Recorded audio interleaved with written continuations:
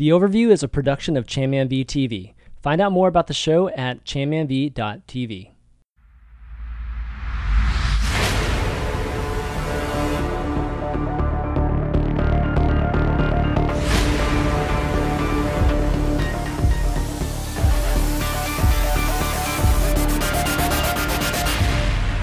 What's up, everybody?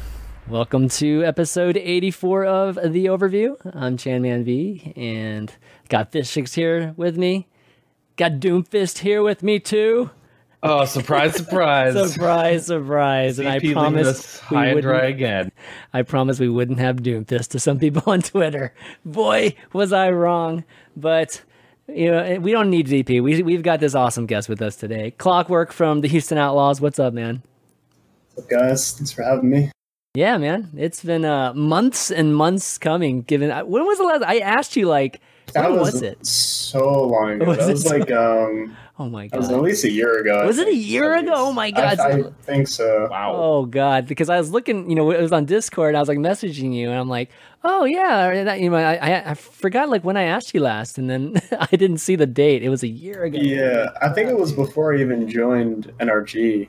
Oh my god! Yeah, so that was a long time ago. It might have been right before one of your mini breaks or something like that. So I'm not sure, but I'm glad we're finally having you on because I've one of the things I wanted, obviously, the Overview audience to be able to hear is just really your story, just with Overwatch and how you felt about it, and just what kind of got you motivated and didn't. So we're gonna get a chance to hear that tonight, which I'm excited about.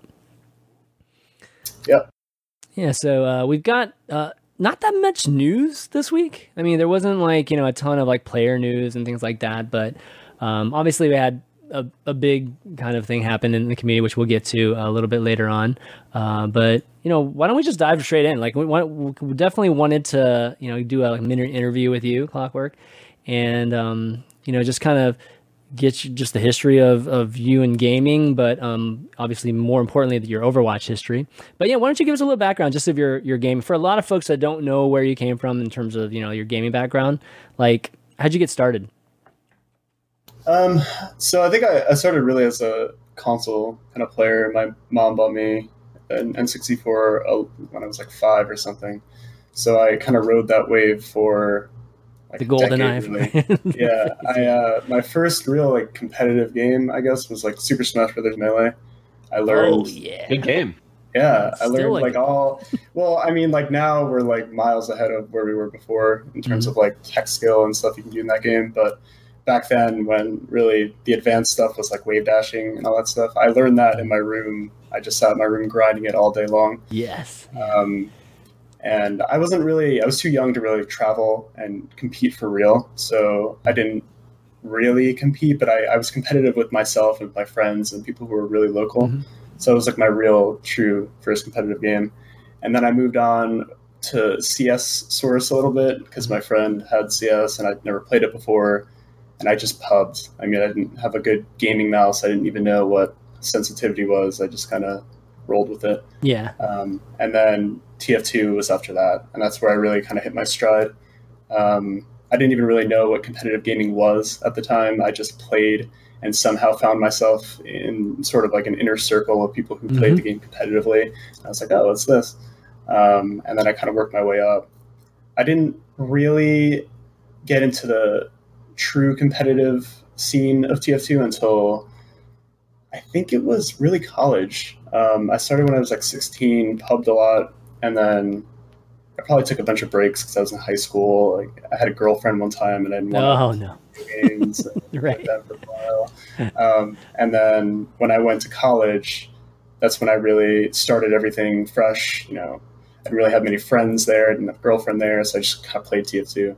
It's amazing how the college schedule is so much more conducive for becoming a pro player. It really is. Yeah, I know what you mean. And I went to my first LAN when I was 18 or 19, and I just kind of kept growing from there.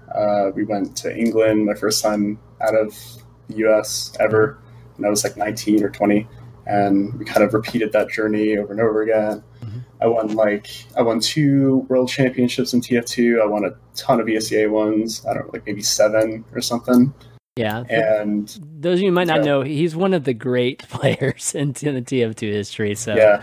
I don't know. Are there legendary status in TF2 right now?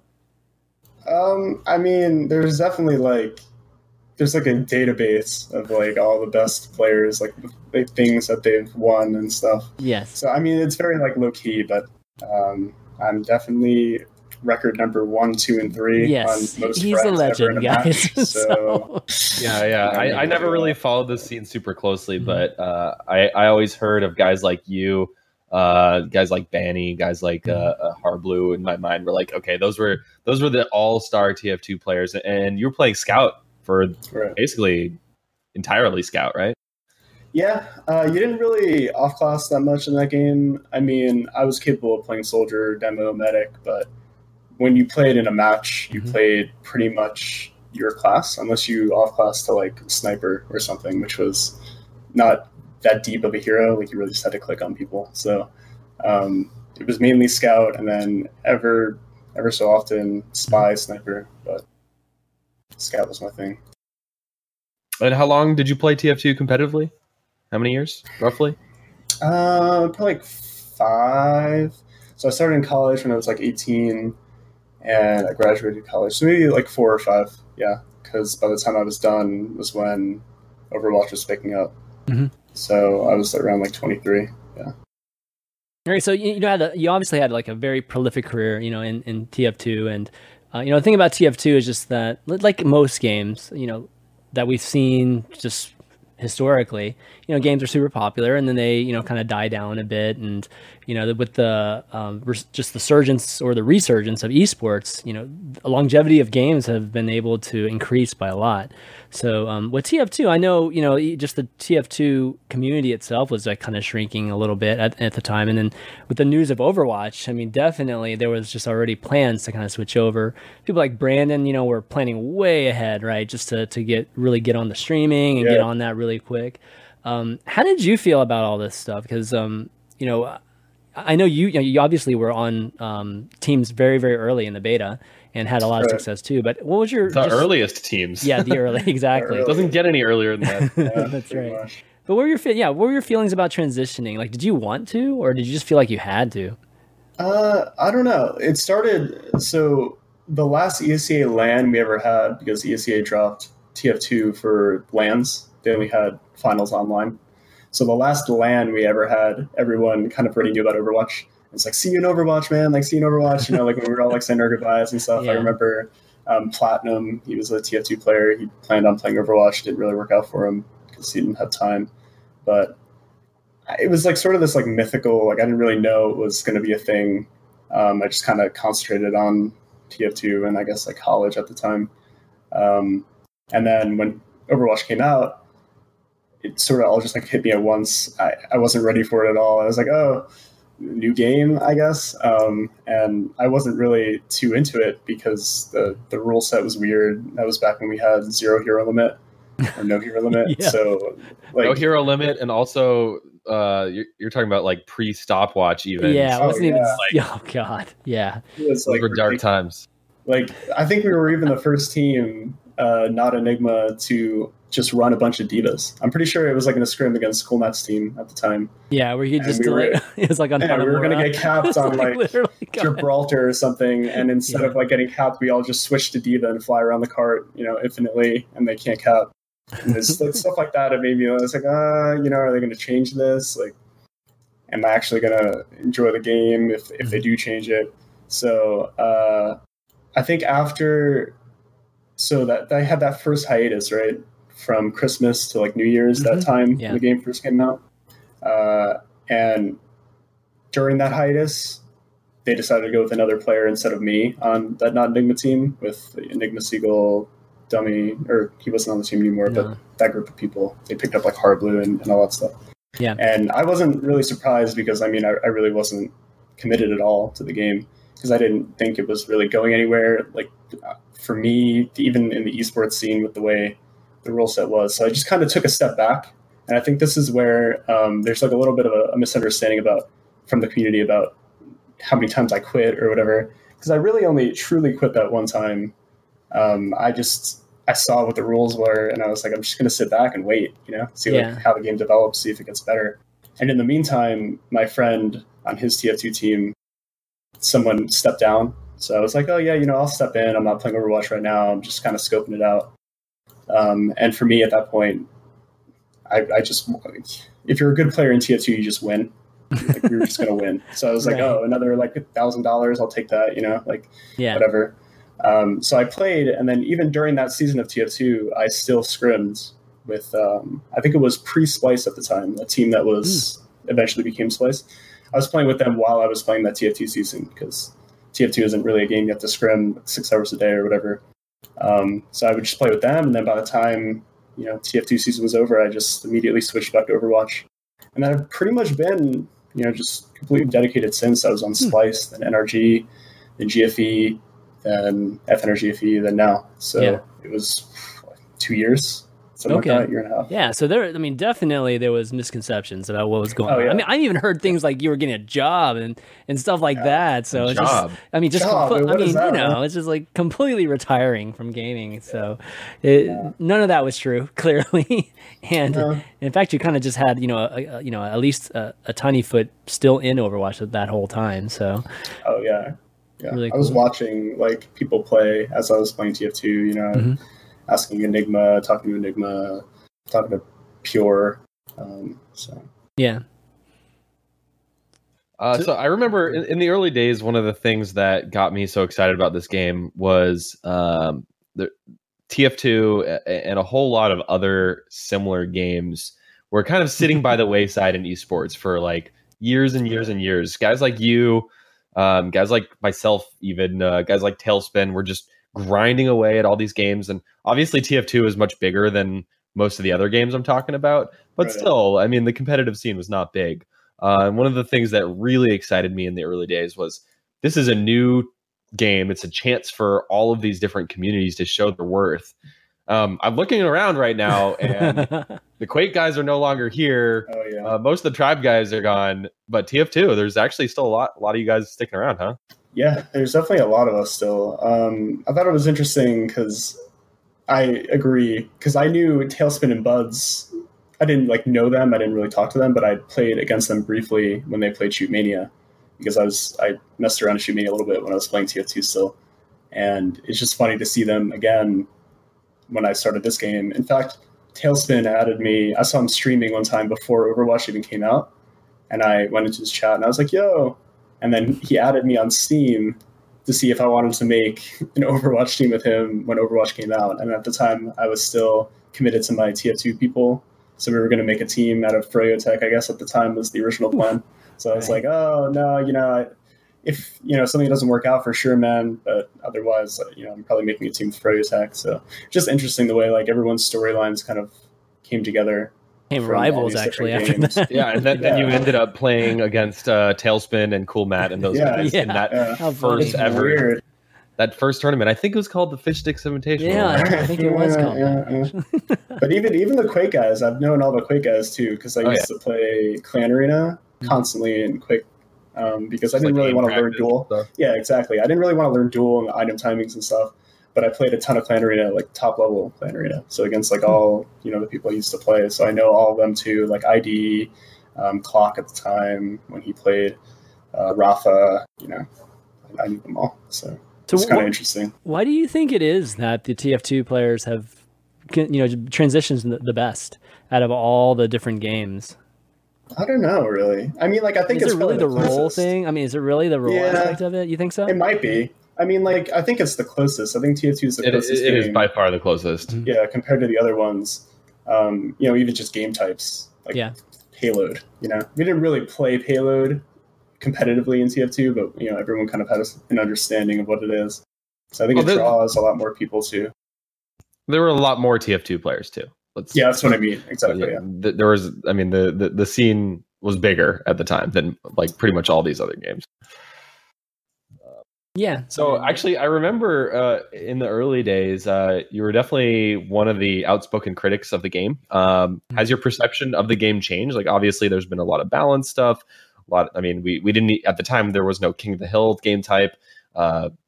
Hero limits have been put in the game.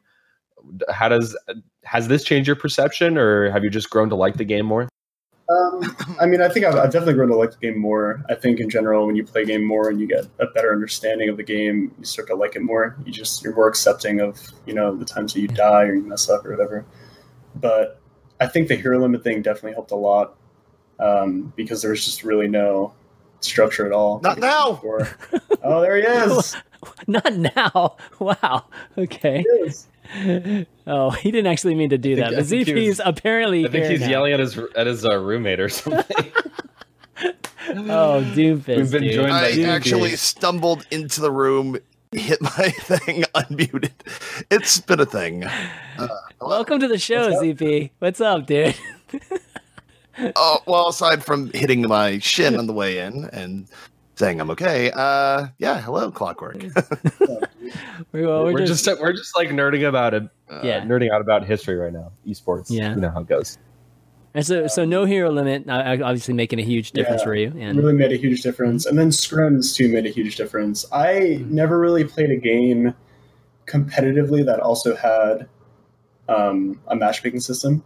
So like the furthest I ever got, or the closest I ever got, was CS. I played like a little bit of CSGO, but I wasn't good enough competitively to really notice that much of a difference between matchmaking and actual scrimming and matches. But in this game, it was super different too, which really turned me off. And I'm sure it would have been the same way in TF2 as well. If the TF2 matchmaking system were popular in any regard. Oh, yeah, that came out, didn't it? Yeah, it did. I'm sure. I mean, it is a huge mess already, for sure. But no one plays, so it's hard to really judge. But I'm sure if people played, it would be a huge mess too, because there's always going to be people who don't want to play the roles that are required, and that's always going to be a mess. So it's been a lot easier for me over the years to just concentrate on scrimming and matches and taking that super seriously, and that's really fun. I'm way more motivated to play the game when I'm in a team environment. So do you ever ladder? Let me ask you, do you actually ladder at all then? Or no? No, I do. I play. Okay. I just don't really. It's not like a huge priority. Yeah, got it. I'm way more into it when I'm in scrims and matches and stuff. Let me ask you this, because I know we've talked a lot about it over time in regards to the game and everything else. But how was it evolving to sort of the hero-based shooter that Overwatch is? Because even though TF2 was a class-based shooter, you didn't really have the concept of here's a tank character that kills you when they're within X amount of space. Whereas now you're in Overwatch where, you had to deal with the entire concept for a while of this is Winston. If he gets this close to you, you die, and it doesn't matter how well you aim at him. Yeah, that's definitely a big thing. In TF2, we had a very brief understanding of that because, in TF2, if you were a soldier or something, and you got a buff from a medic, you'd be at 300 health. So in general, you still don't really want to run into a soldier because all he has to do is shoot the ground with a couple rockets and you're dead. So it was almost like a tank, but it wasn't really the same thing because you had more movement, you had more options, and it was a lot easier to make that decision to go in and then take that decision back and be like, oops, just kidding, and leave. You can't really do that in this game. If you run into a Winston trapped inside his bubble with no resources, you're just dead. And that was your fault, and there's really no outplay potential of that from your side, except for to not make that decision in the first place. And that was something to definitely get used to, for sure. Because in TF2, again, it was way more freestyle. You could just kind of run around and make your own decisions, and then have your mechanics just back up your decision. So one thing, with your just history, with your team history, actually, you've been on quite a few teams, and I would think that, a player of you, just of your caliber and just knowing even just what little I do know of you so far is that you'd probably stick with the team for a long time. So I kind of am curious as to what made you move around so much, and what kind of landed you, where you are now, or maybe even just a little bit before that with NRG FE and just really sticking with that team even for as long as you did. Yeah, I think a lot of me leaving these teams or just not being on the team anymore, they were kind of unfortunate. NRG was really the only time I got cut from a team, so I didn't really have a choice in that matter. But Splice. The reason I left Splice is because I got to join NRG instead, right? Right. And I already knew a bunch of people on NRG too, So it was almost like I wasn't leaving a team. I was leaving a team, but I was joining a team that I also knew all the players on very well. So it kind of felt like a second home. And then obviously all that went down. And then I joined GFE, and I mean, we really stuck together with GFE through all the hardships. We made like a couple replacements along the way, and we made FN or GFE. And Enigma left that team because he didn't really have the time to play. Otherwise, we would have probably kept him. And I mean, if Owl didn't really come along the way it did, we'd probably still all be playing together. Mm-hmm. I'm usually very loyal to my teams. I've always kind of been that way. In TF2, I was with the same group of people pretty much my entire career. I guess two groups of people my entire career. So I take being on a team very seriously, and my relationships with those players very seriously. How different has it been adjusting to the just competitiveness of a game like Overwatch, where, you know, both you and I played a whole bunch of old school FPS games. Of course, I was on the Tribes end of it. You were on the TF2 end, but the practice schedule to be number one in some of the older FPS games was never so intense, where you had your grind period where you got good at the game and really just truly enjoyed pubbing it. But then once you sort of hit top player status, you didn't always have to play to the degree that you do in Overwatch, where in Overwatch, it feels like there's an ever-increasing standard of practice, right? Where not only do teams have to scrim, anywhere from 4 to 5 or more days a week, but the onus on you as a player to continually hone your mechanics couldn't be any higher, especially with the amount of money involved and everything else. How has that transition been? Because on some level, does it sort of really hammer home the point that even though this is a game, it's also now work in a sense as well? Yeah, for sure. I don't think anyone from TF2 was really ready for what Overwatch was, for what being like a professional gamer was. Because a lot of the time in TF2, you'd have people complain that we scrimmed for like 2.5 hours that night. Like, what are we doing? Like, can we just do our own thing? Like, we already scrimmed like 3 times. You want to play another one? So it was like so different. Now you really do have to think about it as a job, which is something you didn't have to do in TF2. I think that caused a lot of players to fail that tried to come from TF2. I know like a friend of mine, Kozin, he was really good in TF2. He didn't really, I think he's trying to play again now, but when he first started playing, he wasn't really ready for how much time he really needed to dedicate to the game. He wanted to do like his college tennis thing on the side and like all this other stuff, and he just can't do it. I got lucky and I went to college when I played TF2. So the time I had to dedicate to TF2 didn't really hamper much of my college experience. Whereas, for people who are in college now and they're trying to get into Overwatch, it's a heavy workload for sure. You have to like have your social life, you have to have your schoolwork. God forbid you work a job on the side too. Like, you really just don't have any time for Overwatch. I don't think there's anybody that has a job on the side, right? That's impossible. No, you can't. Yeah, it's impossible. Yeah. So like, you have to just give that up completely. You have to maybe even lighten your school workload, drop out of college for the time being. It's definitely a heavy commitment that people didn't really have to deal with when they played, TF2, Tribes, whatever. So, not go to college in some particular instances here. That's definitely true. Definitely just even the change that parents have to even take looking at this, I think has been even pretty enlightening to see, at least a few parents that we've gotten a chance to talk to. Oh, you've talked to parents? That's I mean, like Jake's, and Sinatra's, they definitely have I don't know, maybe a more, a forward-thinking type of view on things versus like your average parent.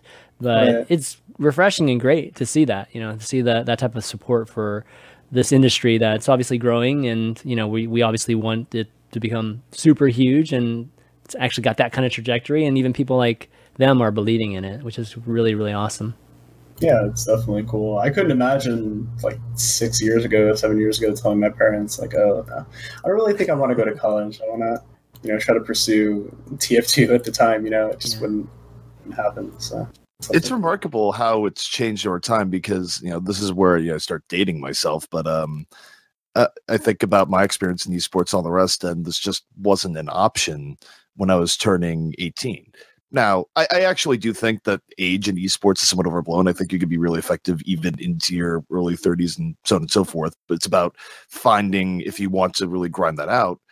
But the point is that when you are sort of at your era of max, I want to grind 1 billion hours a day, which I feel like is when you're a little bit younger.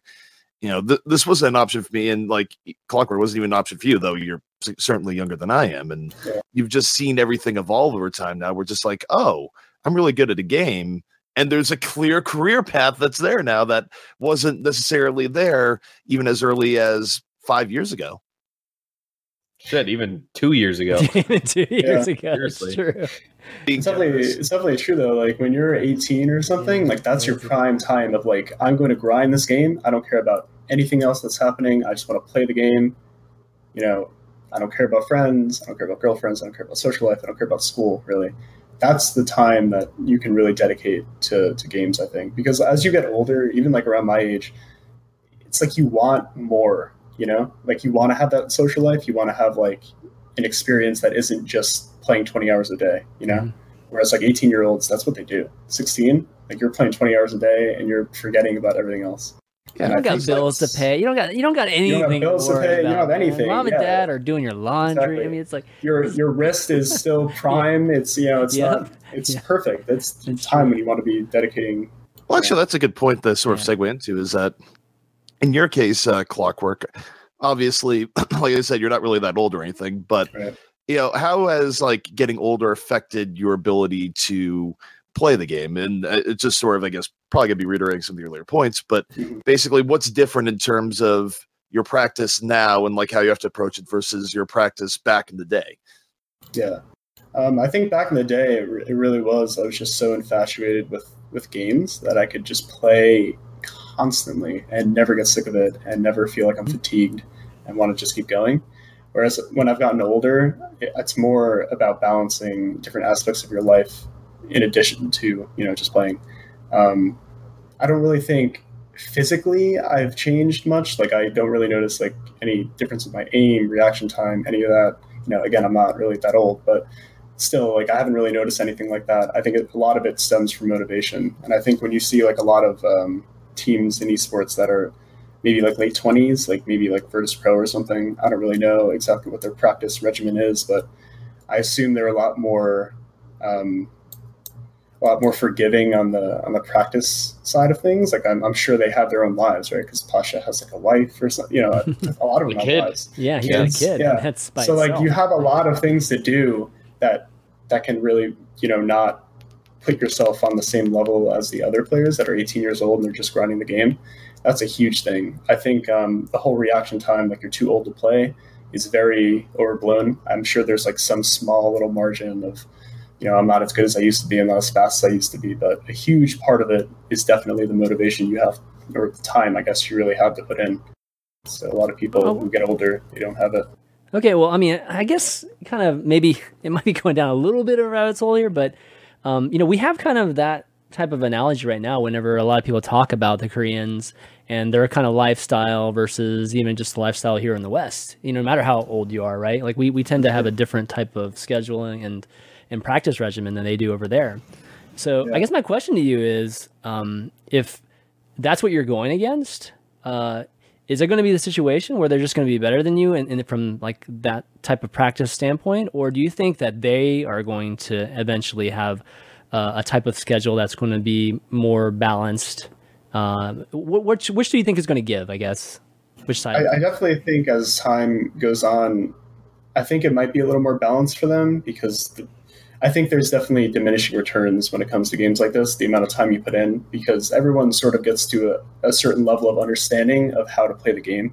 And once everyone's sort of there, the difference between putting in like 20 hours and 15 hours during X time period, I think, is very negligible. Mm-hmm. Whereas in the beginning of the game, like especially that's why you see so many people were so good for so long and people finally caught up because they put so much time in the beginning and no one else really did. So they learned about the game while everyone else was slacking off.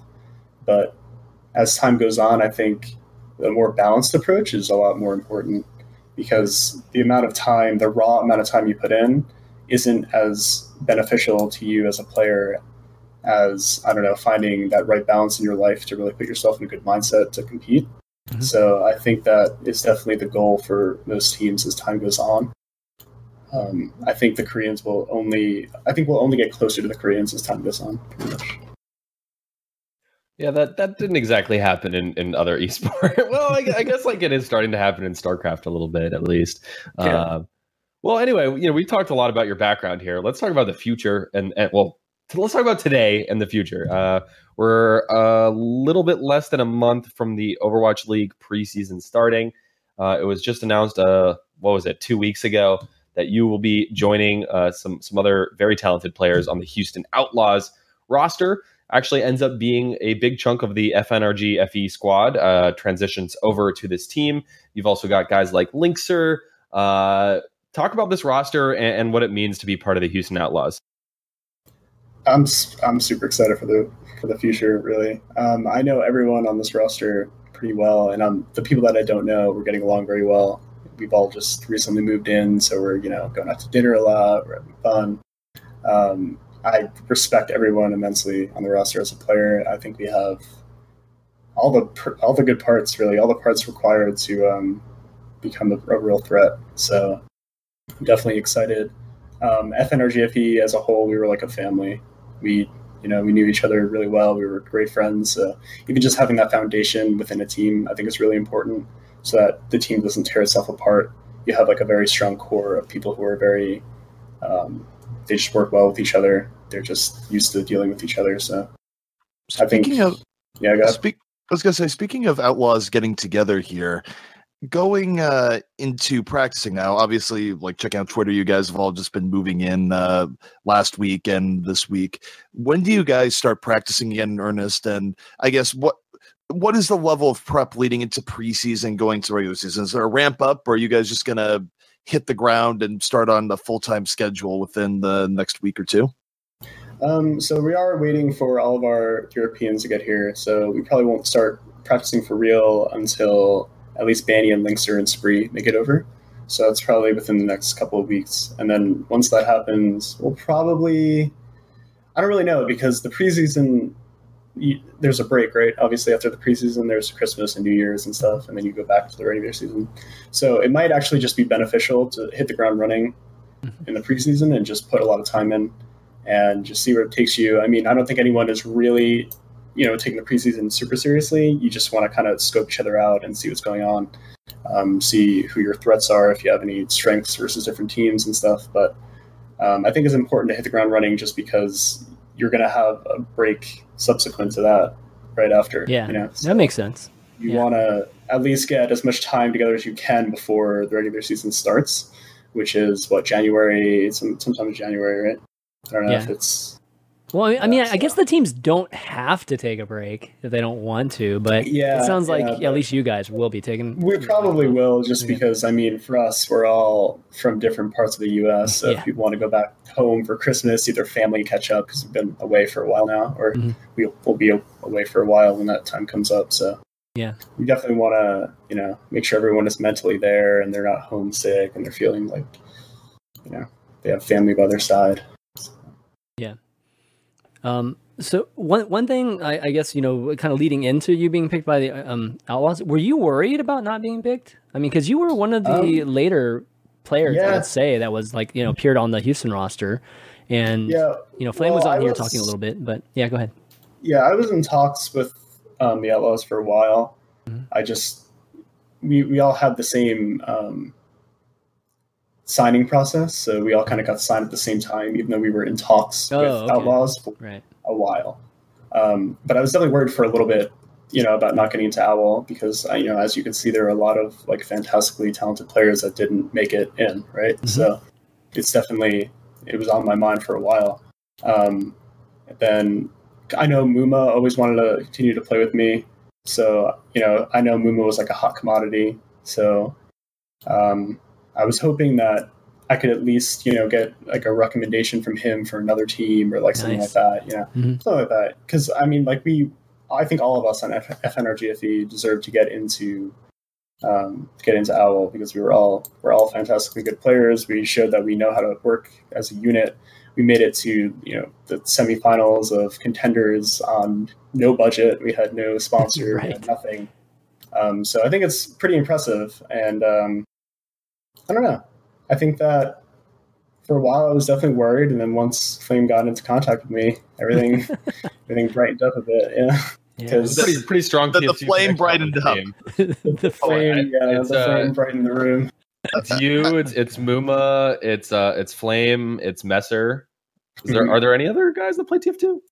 Yeah. So it's me, Jake. Jake as well. Muma, right. Boink, Messer, Tyrone.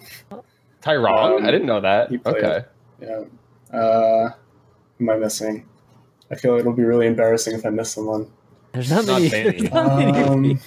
Who was not important in Tier 2 at all, but technically played? Like, who was not? I know this feel. Who was like on the Tier 3 team where you're just like, yeah, that guy played my game. I did recognize him. Jake played Highlander, didn't he? It was sort of like he played a little bit of UCA Invite and stuff too, but he was definitely not like as prolific as like Muma, Boink, and me. Flame played TF2. Yeah. So I miss that. So let me ask you this. With Optic in the signing process, obviously you guys have more than 6 players. How have they gone about the entire issue of playtime and who's going to play what, if you can go into it? If you can't, just leave it be. But basically, were they up front and saying, look, we're going to evaluate how well you guys are playing. You're all going to get shots. And, the starting roster will be who we think is playing best at the time. Where I guess, are you in a situation where they're sort of telling the DPS, prove yourselves and there'll be opportunities sort of deal? Potentially. We really haven't gone too much into what the starting roster is going to be. I'm sure we'll have one, but I'm sure it will also revolve around what's popular at the time, even who we're playing against. Like we could be playing against a team that doesn't deal with X heroes correctly. So we'll put in the players who are really good at those heroes instead of the players who aren't. And then we probably have, we're going to have an all around, like this is our starting roster kind of thing. And then we'll rotate people in based on what is meta, what's not, what's weak against this and what's strong against that. So I think we're really just going for a big cohesive unit of understanding, helping each other get better. We have enough people to even put together a practice team. We have like 12 people, and Messer and Tyrone both played Overwatch. So they can... What about Flame? Flame played Overwatch. True. But we have 12 without him. So I will say, you do have a lot of tough competition in the DPS spot. We're talking about potentially 3 of like. I literally think the other DPS on your team are like 3 of the most flexible DPS players in the entire game. I mean, Linkser, Jake, Mendo, these guys can play literally any character in the game. Yeah. Mendo especially is like really good at flex heroes, like even tanks, I mean.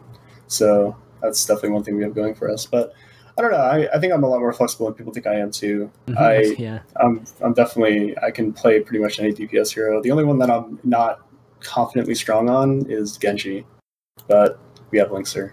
So Linkser is so my counterpoint to that you just mentioned there, Fish Sticks, would just also be the idea that, well, it's great that all 4 players can be flexible. Wouldn't it be better to start specializing a bit and tell each player to sort of develop their zone for heroes that they really practice in heavily? And therefore, your flexibility comes the idea that you can swap people in and out between maps because these players have put in above average play time on heroes you're likely to run in the set versus going, oh, it's this player, he can run anything. But then you get outclassed by a specialist on another team that's running the one thing they run really, really well. Yeah, definitely. I think that's our goal pretty much, is to just have everyone select the heroes that they want to get good at or that the team feels like they should get good at, and then we can just work from there. It's really not that important if, like I'm passively good at all the DPS heroes. That doesn't really do anything for anybody. You want to have people be amazingly good at 2 to 3 heroes, and then you can just throw them in whenever you need them. So can you be amazingly good at 3 heroes? I mean, I can see 2. I can see people being super good at 2. Yeah, it depends like what the heroes you're playing are, right? I mean, a lot of them have similar play styles, at least like aiming styles, like McCree and Soldier. If you're really good at Soldier, I feel like you should be able to be pretty good at McCree at the same time, just because the aiming style is very similar. So you just have to adjust your play style given what hero you're playing. And then to add another one on, I mean, maybe if it's like Reaper, like Reaper is a very basic hero, right? So like if Reaper became popular, you could definitely juggle those three heroes pretty easily, I think. Because Reaper is really not much. What heroes do you potentially see yourself focusing on into the future? Knowing, of course, that this answer could change based on what everyone else is playing. But if you had to pick 3 heroes where you think you might sort of make that your zone, what would that be? I think it would really just be Tracer, Soldier, McCree, probably. I mean, it depends, like, what, the other heroes, how popular they become. Like, if Reaper became a really good hero, I honestly think I'd be the best Reaper in the game. Old school, man. Until that time comes, it's kind of pointless to think about. But, I mean, I think I'm really good at Pharah, too. I would love to, like, practice my Pharah. I think I could easily be really good at Pharah. I was always really good at rockets and projectiles and stuff. I just never really put the time in because I was always the hit scan player. So but I'm really good with projectiles for sure. It's good to have a lot of overlap. I mean, as much as there is like competition with 4 DPS players here or 4 people capable of it, I mean, people are going to slump. It happens to every single team. Like whatever great DPS player we're talking about for like a month, the next month they seem to go into a slump, whether teams have adapted to them, focus on them, or whatever. So I think it's actually good to be able to, sub somebody much more fresh, might add a different element to playing even the same hero. Yeah.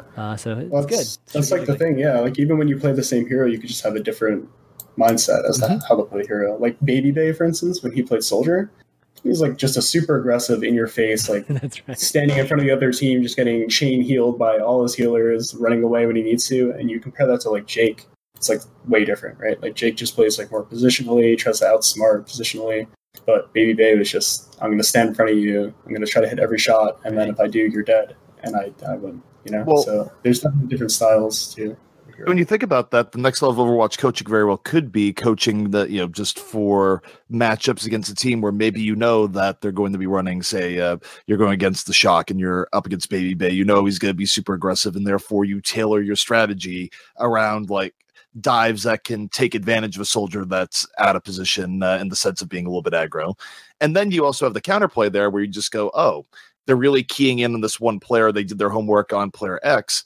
Why don't we swap him out and mess with their game plan? Yeah. So you do have like this extra layer there that I think good coaches will eventually take advantage of. I'm not sure how much we'll see people take advantage of in season 1, but in theory, the depth is definitely there. I wonder if it's going to be like baseball, where you actually have to turn in your lineup sheet.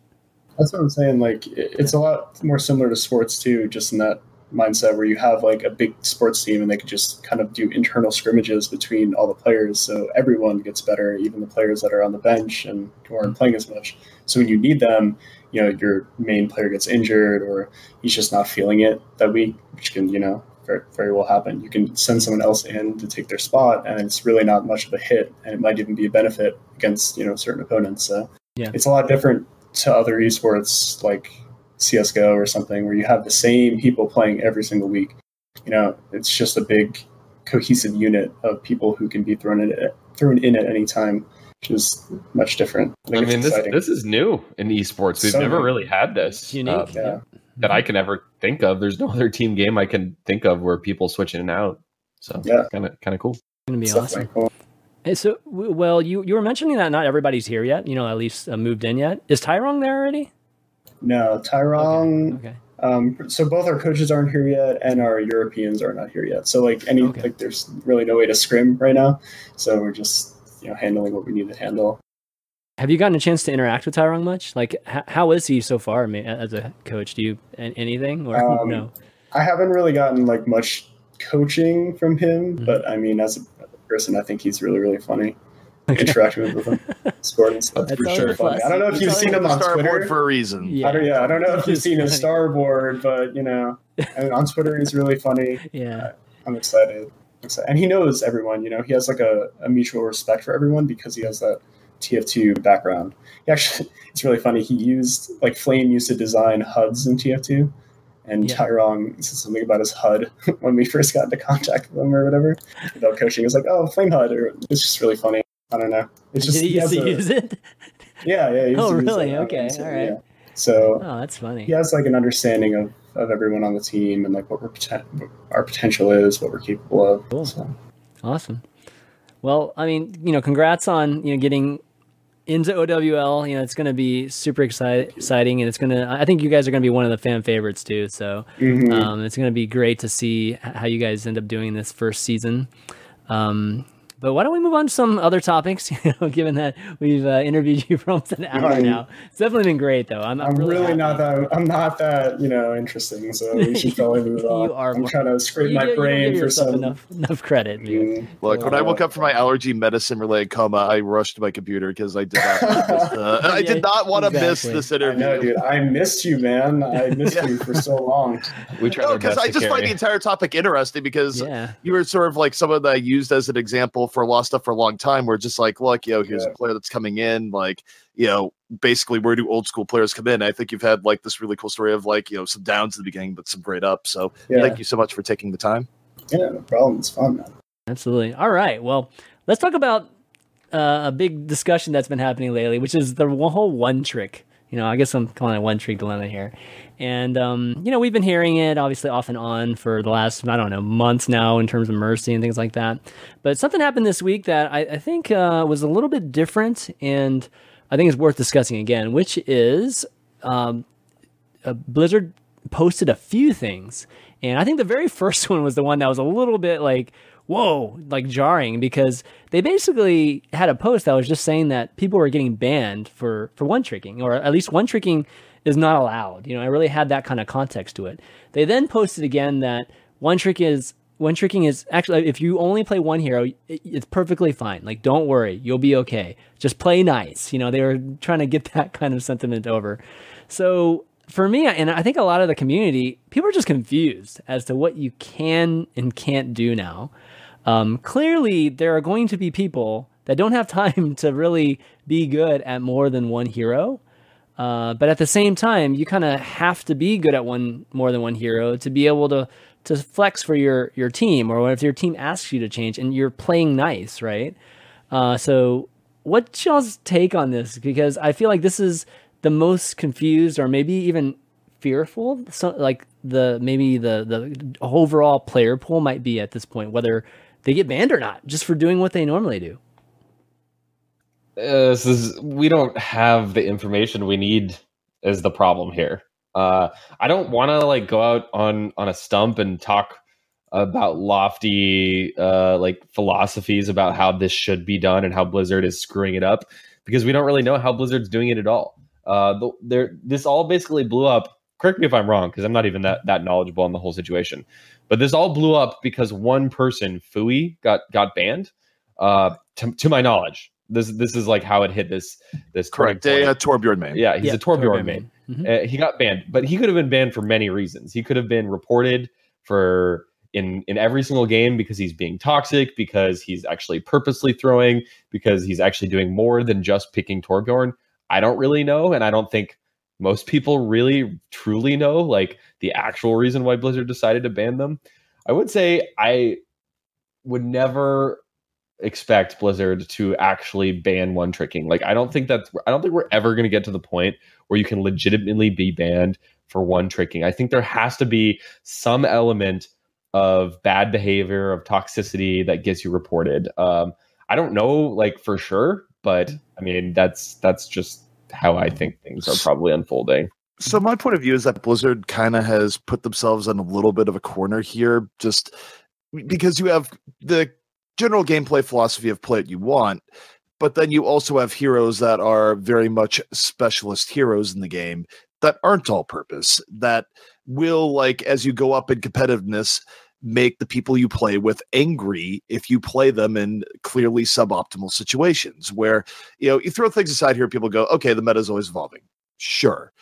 But there's certain hero designs that frankly do not lend themselves to certain things in the game. In this case, you have your builder heroes, right? Your Symmetra and your Torbjorn that historically are not geared towards attack. I mean, it's not really how turrets work. It's not how those heroes go.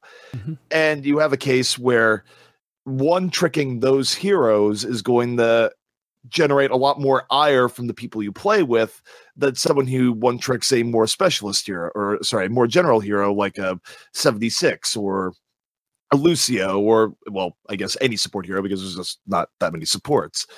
So there is a tension there, and part of it is just from the gameplay scenario where specialist heroes aren't really meant to be played all the time, and you're always going to upset people if you play them in roles that they really weren't intended to be played in. Yeah, I agree a lot with what CP was saying. I mean, I think it's a really huge pivot for Blizzard to like just start banning one-tricking. That's why I sort of agree. Like, I feel like I don't know if we'll ever get to that point, but if we do, it hinges a lot on the fact that there are some heroes that are okay to one-trick. Like if you play D.Va during D.Va meta and you only play D.Va, if you're a good player, you're not going to get reported for one-tricking. Yeah, you could be like Cool Matt, you know? You could be cool. Cool Matt literally played D.Va last season and got to like rank like 6. He also basically one-tricks in competitive play as well. Yeah, exactly. Actual tournaments, so and it works out. Yeah, so, you know, D.Va, for instance, is a very good hero in almost every single situation. There are a few times where if you're not playing D.Va optimally, that you should switch off to something else. But, you know, Symmetra, for instance, is a very niche hero. And if you play it in a situation where she might not be good, that, you know, people are going to want that to be bannable. But they don't want D.Va to be bannable. So it's like a very volatile situation. Yeah, I mean, it's tough because, like, there's nowhere where they actually say or require you to be able to be good at more than one hero. You know, yet, you know, it's designed for you to be flexible in a way. You know, to be able to build comps with, you know, just how the matchmaking's made. So, yeah, I think that's where it's going to be really, really tricky for them. And, you know, I don't know if it's going to get to the point where it is kind of a very big problem. I don't think it's quite there yet, but it's something that's always just going to be there. So I don't know if it's like, you know, try to steer some of these people to deathmatch or try to steer them away from the actual, you know, comp ladder and things like that. Or if, I don't know, they'll have to maybe build some type of progressing structure where you have to actually be good at more than one character to be able to get to Master and GM levels or something like that. You also... Something. You had one really important point there, which was the idea of like, where does skill level come to play, right? Because we sort of reference the specialist heroes where there's a more defined setup, but the reality for your sniper heroes, your Widow and Hanzo, is that whether or not people accept you being a main of that character depends on your skill level in the game relative to everyone else that's in the game, because those heroes are very binary by nature, right? Where if you have a flower level talent, you pretty much show that you can play Widow regardless of what's getting thrown at you, right? Where you can just crush everyone if your skill level is that high. Whereas, you know, the average person is obviously going to have ups and downs, and those heroes are very binary, where you're either generally crushing or you're getting crushed. So is it right to punish, say, someone for being a Widow one trick in a game where they have half their games that they're doing incredibly well and half their games that they just do bad in, like anyone else, but it's just so much more apparent when a Widow is being bad versus, say, a Soldier or a Tracer, where it's a little bit more variable? Yeah. It's definitely hard, because that's why I think a lot of people are going for, or they want the community to have their own say in things, I guess, more of like an outlaw outlook on it, where like there's no like real governmental system, right? Like it's just a bunch of players that are like, I don't like what you're doing, you know, go to low priority queue or something. That's why it's always been an idea that's been tossed around, right? Because that's what happens in Dota.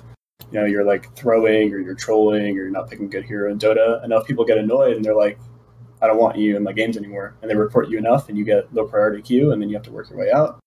And I think that's like a solution, but is it really the best one? Well, I mean, that's the thing. Like, people are not necessarily throwing when they do that. That's where it's a conflicting thing. Exactly. That's just how they are. You know, it's like, it's definitely an issue that it's very difficult to fix. And I'm really curious to see what they end up doing. You know, hopefully they do something. I just don't know exactly what the most elegant fix is for something like this. But, you know, this is just going to be something that just keeps popping up, you know, and I'd like them to at least try to attempt to do something about it.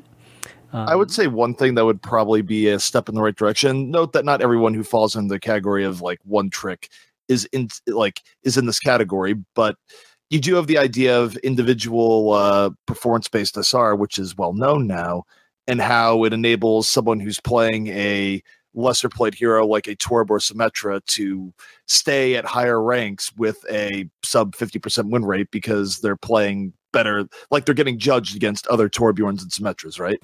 Mm-hmm. I think lessening that impact greatly, or doing something to, I guess, recognize that these heroes aren't quite as good and not giving them like the benefit of the doubt for playing better again relative to other heroes would probably be a start.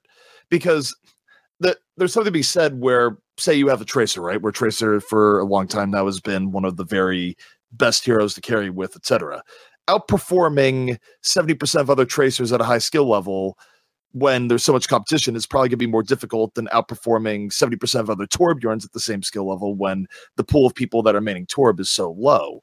So at some level, the SR system probably needs to value wins, like win rate above all else, and sort of eke away from the that's like a whole nother discussion too. It is, but it also is a big part of the one track debate. That's true. It is. I know it is related to an extent. It ties in a lot too, because it's not even like having the best stats is even you playing the best way you possibly can. You know, there's definitely times when sacrificing your life or going for a risky play. Absolutely, is better. Or switching when you have ult, or exactly. But you get punished for it because you get ranked against people who are like trying their hardest to just make sure their damage and their KD is as high as it possibly can be. Yeah, because if you're a soldier player, right, you're not rewarded for going, oh, this guy's playing a little bit aggro, I'm going to go suicide helix rocket him, take him out, like say it's a Mercy that's a little bit aggro. Because even if you win the fight and end up winning the game, you've done way less than the guy that was hiding in the back and goes, I'm just going to wait for someone else to make a play, because getting cleanup is giving you a lot more performance than getting the initial kill. And that's a problem. Okay. Well, hopefully they'll do something about it. It's I'm sure it's going to come up again at some point down the road on this show. But why don't we move on to PTR, given that we've seen a little bit more PTR, just more in Mercy. Last time we had a show, had just literally came out. So none of us had really gotten a chance to experience it that much. But now it's been a week. We saw an event over the weekend too. Where we had some games that actually ran on the PTR. Clockwork, have you gotten a chance to try out Moira and the Mercy changes, or no, not really? Have you gotten a chance to see it at all? If you had any thoughts on it? A little bit, for sure. I don't know. It's really hard to say, right? As soon as things start to be used in scrims, that's when you can really tell how useful something's going to be. But when you're using it in PTR, it's really just hard to even know if it's the best option. I wasn't really able to scrim with Moira at all, so I know teams are probably scrimming with them now, right? I would assume so. At Arden and Owl. Yeah. So, it should be coming out in a week and a half or so. I mean, it's pretty. I would assume it's going to be pretty close before it's out on production. It looks like an interesting hero in the sense that there's definitely a lot of mechanics to it. Yeah. So that's kind of interesting. You definitely want your supports to have a lot of mechanics that, allows you to actually feel like you're performing and doing well in the game while also playing support. It's like the Ana mindset. Yeah. Where you have to aim and you have to hit your shots, but you're also healing. So you're doing both. Yeah, exactly. Ben and ZP, do you guys notice anything this weekend? In terms of what we did see with some of the pros playing it? Mercy still feels damn strong, I'll say. Yeah. I mean, it's much, much, much, much more difficult for her to res when she doesn't have her ult, but it's certainly still possible. And her ult is so freaking good. Makes the fact that her res res on cooldown isn't as good anymore kind of just even emphasizes how strong her ult is even more so, because it's not just the 2 reses, it's the chain healing to everyone. That's basically half. It's basically half of a transcendence plus being able to res twice. It's just insanely good. So Mercy still definitely doesn't feel like she's underpowered. I was trying to get reactions out of ZP and other casters about Moira during the thing, but I don't know. I think Moira's already in an okay spot. I mean, one thing we did notice is that we kept seeing the Moira players getting 16,000 healing in a game. Like the Moira players were actually getting the most healing out of any supports that we've like ever seen. So it certainly seems possible to heal your team. Yeah, there's I think Custa got like 16, 17,000 healing once, which was pretty nuts. So I don't know. I like theory crafting. We don't know much yet. I think Moira is in an okay spot. I still have questions though whether she's going to be, any better than a Zenyatta and Mercy, which just seems to be like the combo right now. It's hard to say. I don't know. Moira, well, she seems like she's very good. Well, two things. One, she's a very good neighbor with other heroes in terms of setting up combos where in terms of cleanup going into a fight, she gives you a lot more oomph power that you don't usually get from the support. The idea of, I have a Graviton up. Oh, you can Moira ult. That should be enough for an Earth Shatter, anything like that. So it's definitely more aggressively themed support, especially in follow through and combination abilities. I would say that she definitely did seem to excel as we thought in, more grounded pound comps where you run more tanks than usual, you sort of roll into the other team, you brawl it out, right? Because she's a support that can actually get in the thick of things with the other tanks and doesn't really have to worry about people diving in on her. Her escape options are incredibly good. Her self-healing when people dive on her is very good. I would say her biggest threat is probably going to be from heroes like Widow and McCree, heroes that can burst her down from a mid-range without really caring as much. Mm-hmm. Seems like she's going to be really good against teams that want to run the old school full dive, where I don't know if you would want to run, say, Genji, Tracer, Winston into her, for example, where I think she could just get out of that and really shake pressure. So if nothing else, I wonder if we're just going to hit the era here where the support a team likes running also kind of dictates what the optimal composition to run into them is, because I feel like in general, her being around might just be a nerf to dive period as time goes on. Yeah, I mean, what does a duel between Moira and Tracer look like right now? Is it really bad one direction, or like I wonder if if you have your E up as Moira, you're in a pretty good spot. Right. I mean, Tracer's got to be scared of that shit. I don't think you're going to be able to you're not going to be able to kill a good Tracer, but I don't think Tracer isn't going to be able to kill you fast enough. Given that you have the E, you can use it to self heal. You can use it to right click do damage to the too. So the right click heals. And so like all of those things put together make it so Tracer's not going to be wanting to dive and focus her energy on someone that she's probably not going to be able to kill, at least not quickly. Yeah, I mean that's how you pretty much counter Tracer, right? Like you don't really expect to kill her unless you're playing with McCree or something. You can burst her down really quick. Mm-hmm. You just want to do enough damage to her where she feels like she has to leave. And that's, all you have to do is hit 2 headshots when you're playing Soldier and she has to rewind or blink out, hit an orb as Zen and she has to leave. So, the goal is never really to burst her down and kill her, but as long as you can annoy her and put her into a position where she has to run away or play safer, then you've pretty much won the fight, for that entire cycle. She has to wait for her cooldown to come back. So you have a safe 10 or so seconds, position yourself. Okay. Yeah. I think the way I would start categorizing this, and I'm trying to think about, casting wise, how do you discuss comps people are going with, is that you sort of have your high risk, high reward supports in a theory with your Anas and Zenyatas, right? Where Ana and Zenyatta don't have any escape options, but they have really powerful tools to use, where Ana had, still has really high healing throughput with her grenade, sleep dart, nano boost, which arguably nano boost could probably get buffed a little bit or something. It's definitely probably one of the more lackluster support ultimates, but either way, I'd still say Ana is sort of high risk, high reward, also requires a lot of skill. Then you have Zenyatta, who's sort of the definition of high risk, high reward, where he can't really get out of things, but he has lots of damage to back things up with Discord Orb, etc. But his healing is a little bit less.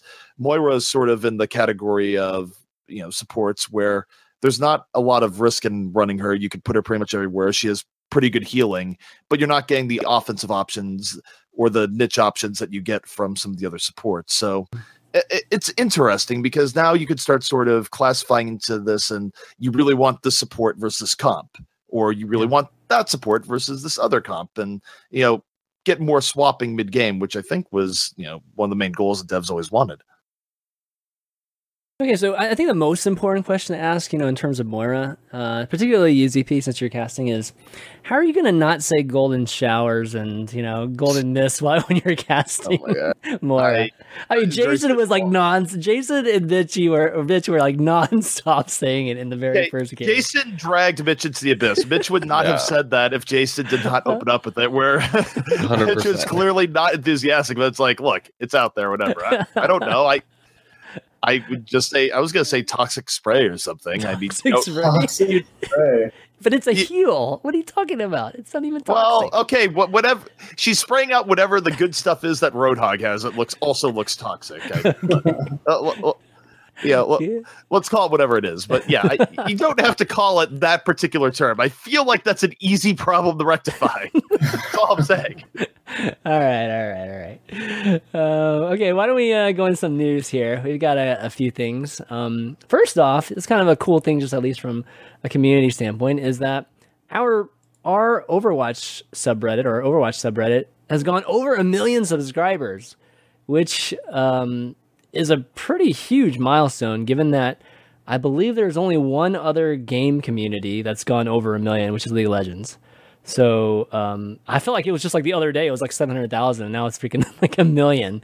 This is incredible. Well, it's super exciting because of Owl coming around, right? Yeah. So like, hopefully if Owl does his job and it gets these people more interested in competitive, that's huge. Because I know it was a big topic of debate a while ago when the first competitive Overwatch subreddit came around. Everyone was like, oh, but you're creating a divide, right? Like between the community, between casual players and competitive, where you really want it to be more of a bridged community, You don't really have like our competitive League of Legends. You just have our League of Legends. So hopefully now, Owl will introduce these people to comp, and you can see a lot more competitive news on the subreddit. It's already happening. We've talked about this probably a dozen times on the show. Maybe more. And one of the things we always said is, don't worry, once Owl comes around, we're going to start seeing it. And it's actually true. It's already happening. I don't know if you guys remember. Well, obviously Clockwork remembers, but the week and a half, 2 weeks leading up into BlizzCon, it was literally every single day. It was new roster announcements, new brands being revealed. Obviously, having the team skins as part of that helps bridge that divide. But every single one of those was getting pretty high up on our Overwatch, the main subreddit.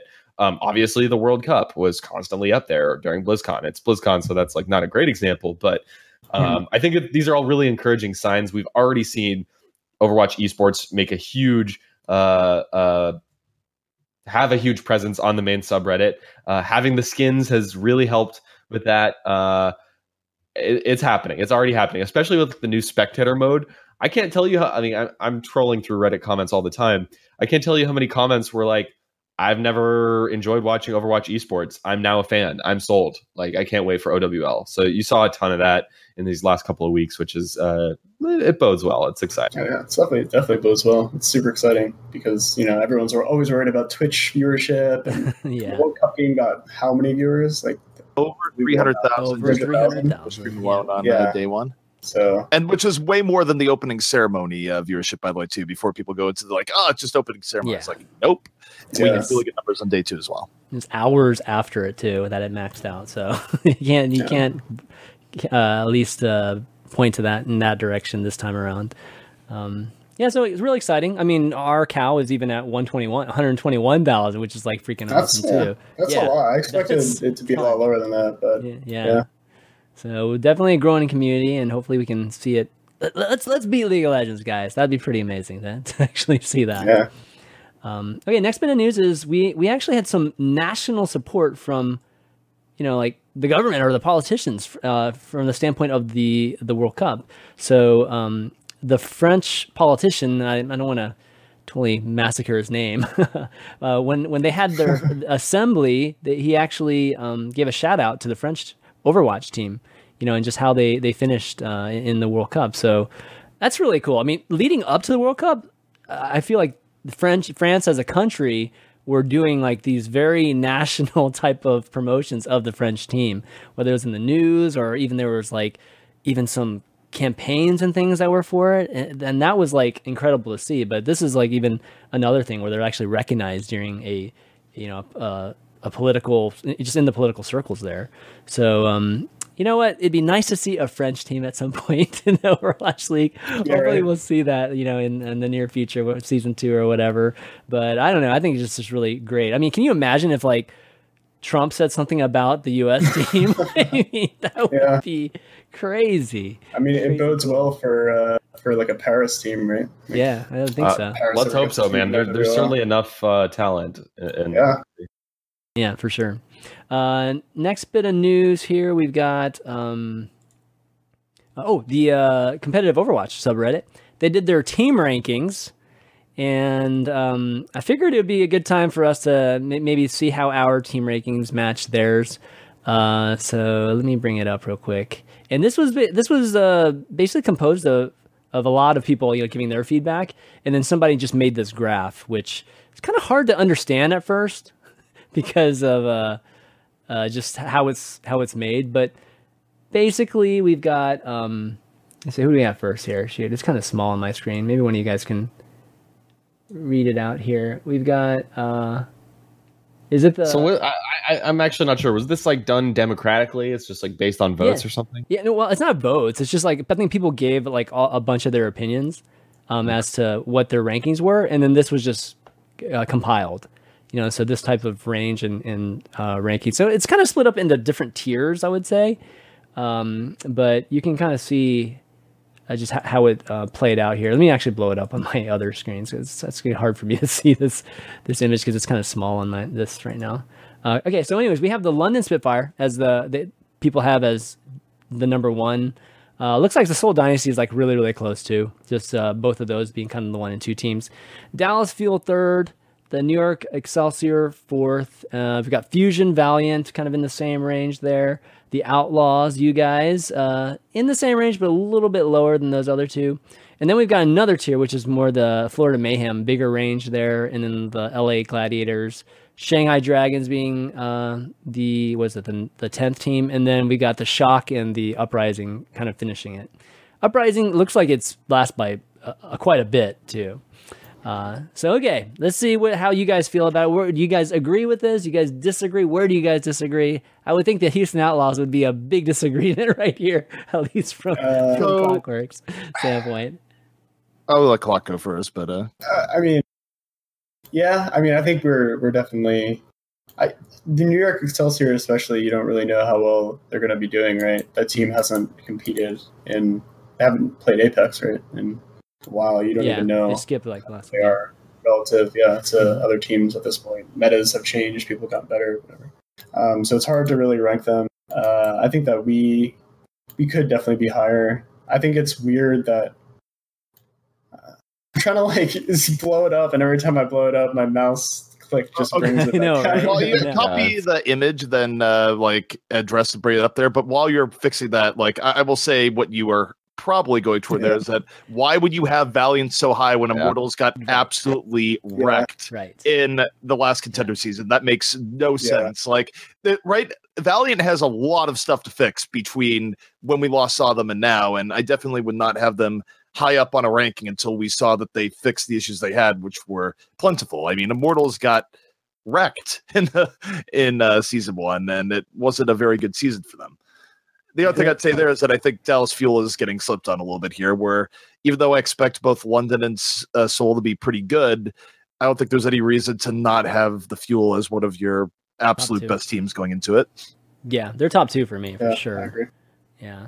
Definitely. I think they could definitely beat either of the Korean teams. I would put them as a strong favorite. I think they might be the best team. And I think it's just kind of the way the community works, right? They always kind of attach themselves to prior conceptions of teams. So Immortals, for instance, even though they didn't really do that well during contenders, everyone kind of has their own idea of how good they are. It was the same with Rogue. Rogue didn't really do well at all during contenders, and everyone still has them as one of the best teams in the world. Right. So I think it's just sort of how people's minds work. They just kind of get attached to what it was before. They don't really keep up to date, but. Yeah. So where do you see the Outlaws? Where do you see yourself here? Just come on, just like throw it out there. Yeah, Where do you see I think yourself? we could be. I think we're like. I think we could easily be top 4. If not, I would say at least like the 5 to 6 range. Like immediate, perception. Instantly. Okay. I think it's weird just having Excelsior so high without really knowing how well they're going to do. I think as a team on FNRGFE, we always did really well against the Fuel or Envy at the time. Mm-hmm. So I think that should show that people, you guys took new additions and an actual sponsor and some backing that we could definitely do a lot better than we should. Right, exactly. Yeah, you guys took a map off them at Contenders, right? In the semis. No, really close. Even more than that. Yeah, they were close games. We were really close at LAN. Yeah, we should have won Oasis. We should have. Yeah. I hate to say like we should have won because everyone should have won. We should have won, but I think we. Yeah, Effect just kind of killed our whole team at the end. We were actually going to win Oasis, and then Effect killed our entire team. So he's pretty good. I would say when I look at this, the biggest things that strike out to me, I do agree that I think like the bottom for Outlaws is probably 6, but they very easily could jump up to 4 or higher. I would say looking at this here, aside from Valiant, which definitely should be lower from what we've seen, I think Shanghai is potentially getting slept on here. I definitely would not put them below a lot of the teams that they're below right now. I think I would say Excelsior and Shanghai are both sort of my X factors where I don't really know where they can go. I would say on this list, I could see Shanghai going a lot higher than they're currently pegged at. I could see New York going a lot lower. Philly is going to be interesting in terms of where they go. I also think, Philly also has the entire thing of like, holy crap, can you get a visa for Shadowburn in time? Like there's interesting parts of the Philly roster, just seeing how quickly it comes together. So they're sort of in the ether for me in terms of, could they finish top 6? Possibly. Could they finish pretty poorly? It's possible. I also think Mayhem might be a little bit overrated here, where I think Florida has really put themselves in a bit of a hole. They don't have depth on their roster right now. They have 6 players, right? Yeah, they have 6 players. So it's sort of like, I don't think that's a great look going into OWL. I think that especially if coaches are smart about swapping things up and analyzing teams, Florida could be setting themselves up for a lot of hurt here because of how they've handled their rosters. So I think Florida has the potential to drop even lower than where they're at in this list right now. You got to remember, though, after the first stage, I believe the rumor is that they're going to open up signings, right? I don't think it's been officially confirmed, but I 100% like Mayhem is going to sign more people. Like there's just no way. But you don't want to. It seems like an accident. But now they can't plan around it. Now they have to sign a bunch of people. Like that's not a great idea. You don't want to go in for like the first few months and like not do well, and then have like a lot of tension in the roster, and then bring like new people in. It just doesn't really like work that way. There's going to be even more tension if there's new people. It's bad culture for sure. Yeah. I man, ZP, you pretty much were saying all the things I was thinking too. I feel like Mayhem for me is like bottom 3 for me. I think Shanghai is probably at least swapped with Florida. I think a lot of people just don't know anything about the Shanghai Dragons, but I don't know what I've seen from China. When they have their like 100% their team and not like substitutes and things, we've seen good things from them. So I at least think it would warrant like middle of the pack here, and maybe even better. Who knows?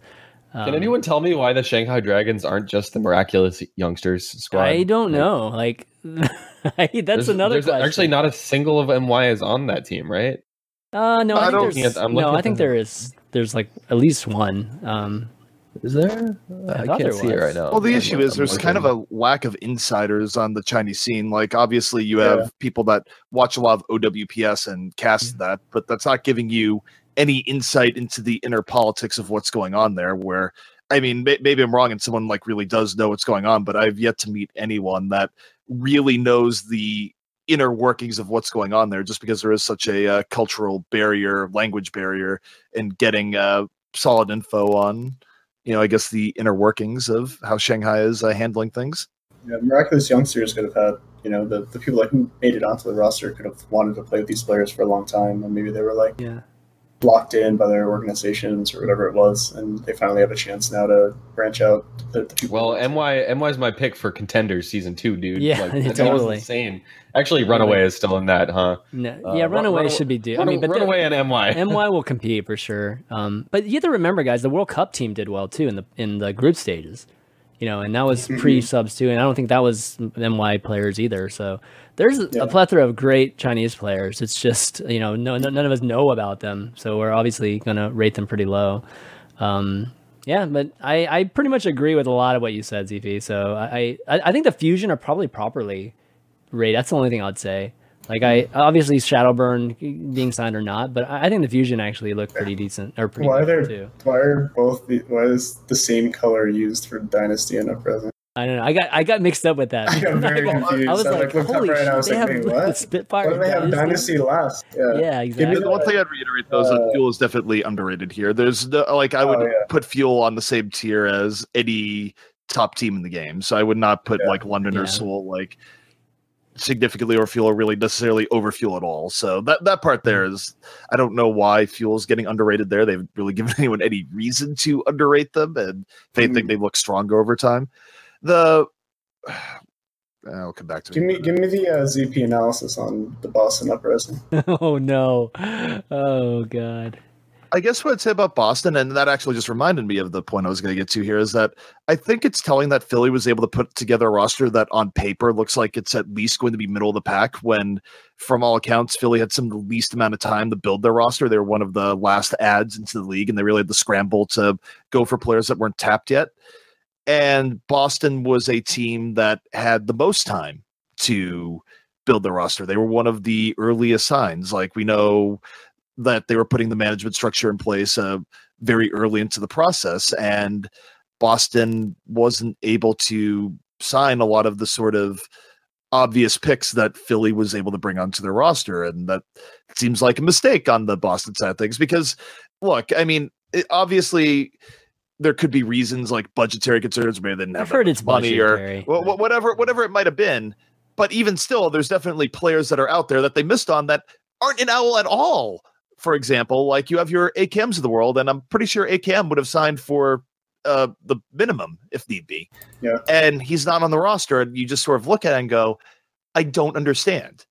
And that's just sort of how I look at the Boston roster. I look at the time they have, how teams like Philly were able to sign a lot of good players late into the game, and I look at it, I'm just sort of like, I don't understand. Well, Buds too, right? Say. Yeah, Buds is a good example. I think he could have easily been on. I mean, there are like 24 players. Ben has a spreadsheet full of players that probably would have signed for. Speaking of which, do you think it would have been smart to sign for the minimum? Like, if you're AKM, it depends. Like, it's a 2-year kind of contract, right? Is that good or bad? I mean, I'm wondering if that would even been smart to do that. I guess it's better to be on it than not be on it, like with the risk involved right now. Okay, Ben, any comments? I mean, you pretty much agree with this list? I haven't said much. I mean, I mainly agree with. I think I agree with most of this list. Yeah. I actually like. Not just saying this because you got Clockwork on the show, but I actually really do believe in this Outlaws squad. I do too. Jake seriously impressed me at the World Cup. Like, I know it's the World Cup, it's a totally different setting, but wow, he just is such a smart player, and he couldn't stop talking about how he thinks Cool Matt is maybe the best player in the entire game. Like, Cool Matt is so good, dude. Cool Matt is amazing. I played multiple games with Cool Matt. He's freaking unbelievable. But like I agree with that statement as well. Like, Spree is like such a good player to have like as a potential backup player. Like, Rockets played super well at the World Cup. I've been a Linkser fanboy for years before this game came out from Dirty Bombs. So like, I do think that this team actually is pretty insane. I don't really disagree with too much in this, but I think it's a lot. Sorry? Do you agree with the ranking of Valiant on that list? Oh, no, I don't. They made some late signings, right? I forget exactly who it was. Unco, right? Unco and Soon. The two rogue guys, the two rogues. Yeah, they're good pickups, but I mean, to really say those pickups would be like the difference between them performing well and not performing well, the contenders, is definitely up in the air. So. Yeah. Okay. Well, we'll see how the power rankings. We'll probably have another show. Well, I mean, we'll probably have do maybe some modified ones. Who knows? By the time the regular seasons come, but midway through, it'll be interesting to see how things turn out and who people pick up. It might just be like literally the Florida Mayhem draft that happens midway through the season. Who knows? But it'll be good to see if any of these predictions are correct or not. I would reiterate one thing here is that in terms of like the craziest movement in terms of surprising people, I would say New York right now probably has the biggest chance to underperform where people think they're going to go. And I would say Shanghai has the biggest chance to outperform people's expectations. Okay. Between the two. Yeah, I agree. Yeah. All right. The next thing we're going to talk about is something that I think most of us took part in this weekend, which was a tribute to a friend of ours, Dennis Hawalka, aka Internet Hulk, that a lot of you probably know now that watch this show or in the Overwatch community. We actually lost him on like this past Wednesday. So very shocking news to just the entire community. But the community was able to, especially with Ben and VP here, as well as Nuki, was able to get together this event in like a matter of a day or two. And we had this Hulktastic Cup just as a tribute that had a lot of the pro players playing in it, and some of them kind of throwing back to some of their old teams, just as a way to honor Dennis. And we were raising money also for the family, for his family, and man, the community came out in a super huge way. And we ended up raising over $25,000, which is, I mean, that like was way just totally blew my mind. Just had that. That about $27,000. 27 at the last count. Which is it was incredible. Just incredible. But I would just say like the overall, just just the community coming out and doing this, just participating and really contributing to it. I mean, it just shows you how amazing this community is, and when we can do something like that for one of our own, and it's touching. I mean, I don't want to get all cheesy and like a Bible thump or whatever, but it makes me proud to be part of this community whenever we can do something like this. And it was really, I just was happy to be able to take part in the event. And I know ZP and Ben, you guys had more of a part in organizing it, so kudos to you guys too.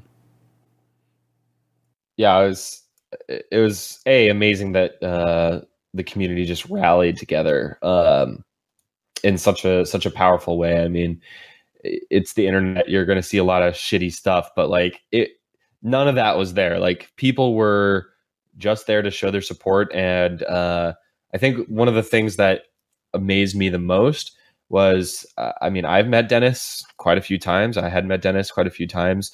A lot of people had played with him, had met him at LANs, but everyone, even the casual fans, had a pretty good understanding of just how important this guy was to the scene.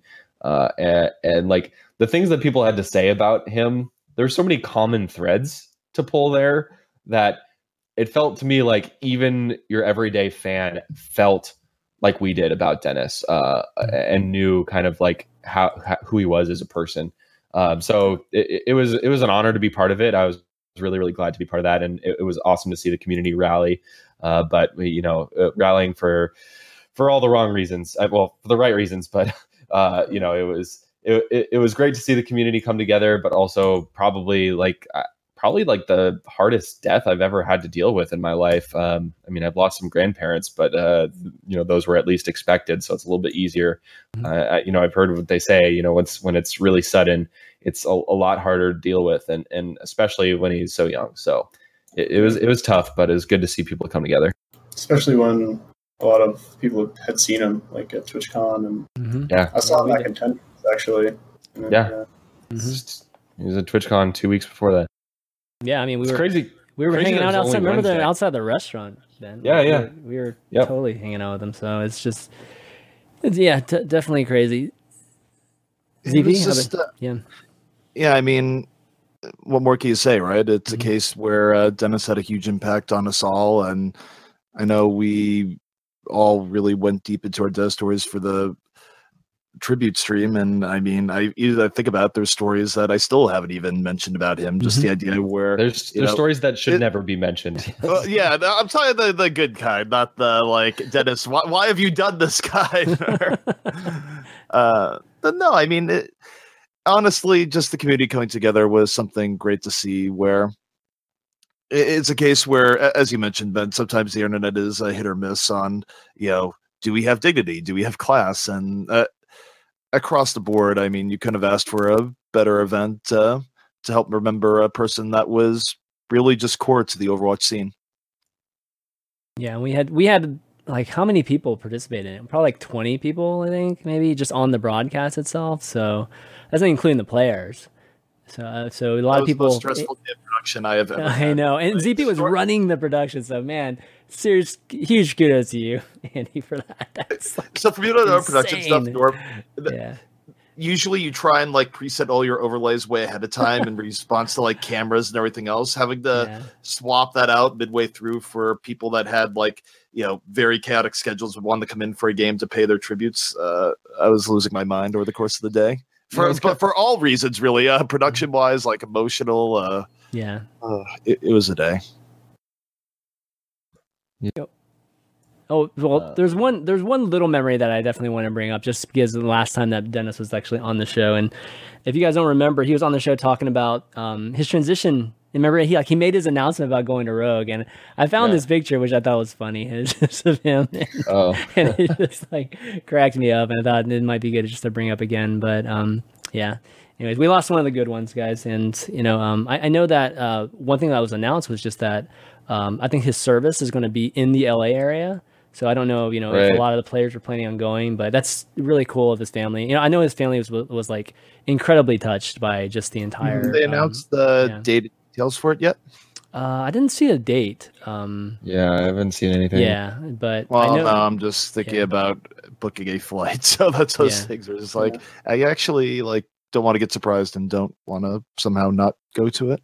It's just really nice, like how much the community contributed to him and his family, because he contributed so much to everybody, even just pro players. I mean, like I never played with him or anything, but whenever I saw him at an event, he had that presence, where like everything you said was important to him. Like he tried to reach out to everybody and get to know everyone, and he was hilarious, really funny, super charismatic, and he's definitely an awesome guy. So yeah, just a rare spirit. So definitely definitely remember him, and hopefully people will be inspired by him just in the way he lived his life. So all right, let's see what else we have here. Okay, we got Q&A left here. We had some questions, given that we didn't go through any of them last week, so some of these are carryover. We got Dusty Crunkler. Oh, by the way, if you guys want to send in your questions, go ahead and do that at the overview at championv.tv. But Dusty Crunkler has a question. Big fan of the show. Thanks for making it. If you have any casters on, could you ask them what it's like trying to be entertaining and loose while knowing there's thousands of people listening to them? Do they seek tips and counsel from other sportscasters like radio, personalities? Does Blizzard bring in other commentators and play-by-play guys to coach new talent, or do they just trust you guys to know what you're doing? So Clockwork, yeah. Does Blizzard do that? No, just kidding. So ZP, yeah. What do you guys think? What do you think about this? Learn by doing. That's how we all did. That's how we all got here. Right. Well, when it comes to broadcasting, it's really sort of you make your own path. One thing that, and I mean, I've gotten DMs to this extent. I sort of have to tell people is like, no, you have to put out content, do your own stuff. Is that being a broadcaster? There's no obvious career path like there is for other jobs in the world. It's not like you apply and go, I would like to intern as a broadcaster, and then I would like to just tell me what to do. You sort of have to make your own way, make your own content, and it is a competitive field where no one's going to hold your hand and tell you how to improve. You have to really look at yourself and review your broadcast, review your work, and improve it on your own. And obviously you can go to your peers for feedback, and a lot of us do, but it's sort of like, at the end of the day, the biggest arbiter on what you're doing needs to be yourself, and you have to be your own harshest critic.